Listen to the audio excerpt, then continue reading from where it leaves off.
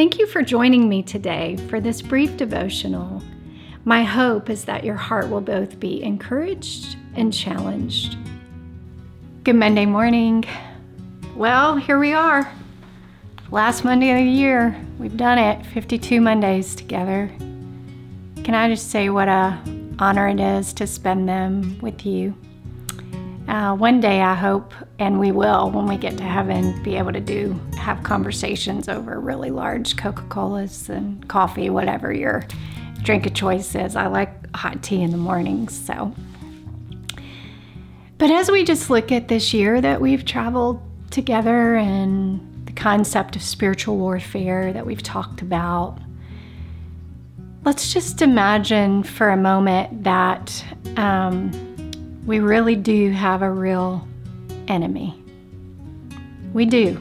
Over and over in Scripture, it professes that to be true. John 10:10, we all know it. Most of us know it. The thief comes to steal, kill, and destroy. I've talked about it over and over. That is a progressive passage of Scripture. He starts with stealing, but do not be fooled. He's ultimately after destruction. But in all the conversation about the enemy, the one thing that we can never forget and that honestly needs to be bigger and highlighted more than anything about the enemy is the second passage of that Scripture.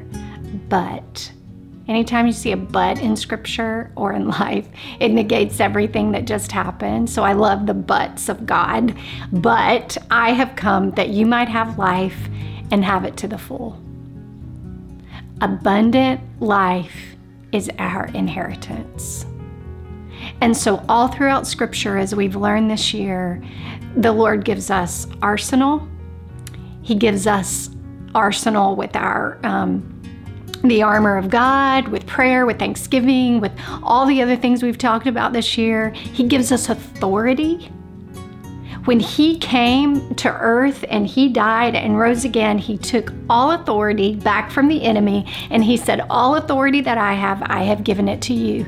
You and I now have authority that they didn't have before Christ came. But we have a different kind of authority now. He also has given us access in a way they didn't have until Jesus.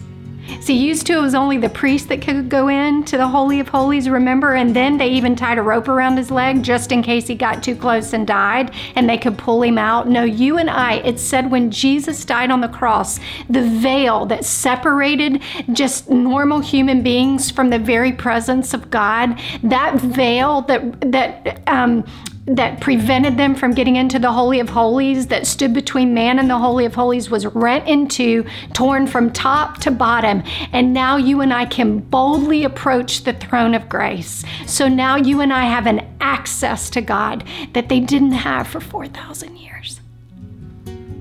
And you and I have it in our car, or standing by our kitchen sink, or we have it in the shower, or laying in the bed at night, or wherever we may need it, we have direct access. You and I have weapons of war that the enemy cannot defeat.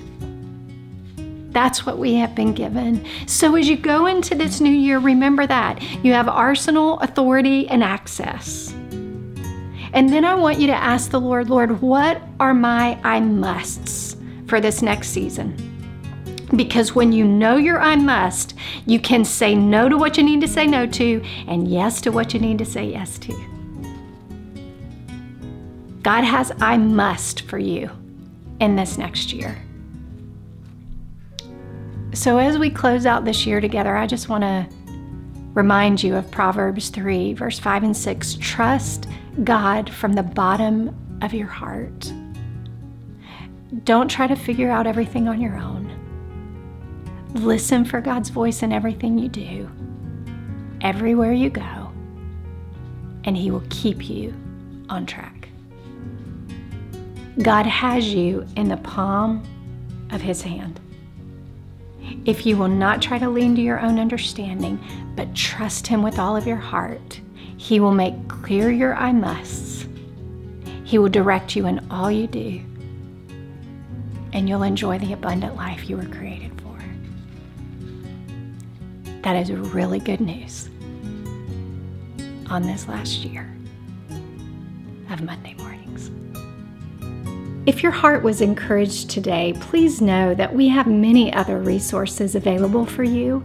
You can discover all of those at reclaiminghearts.org.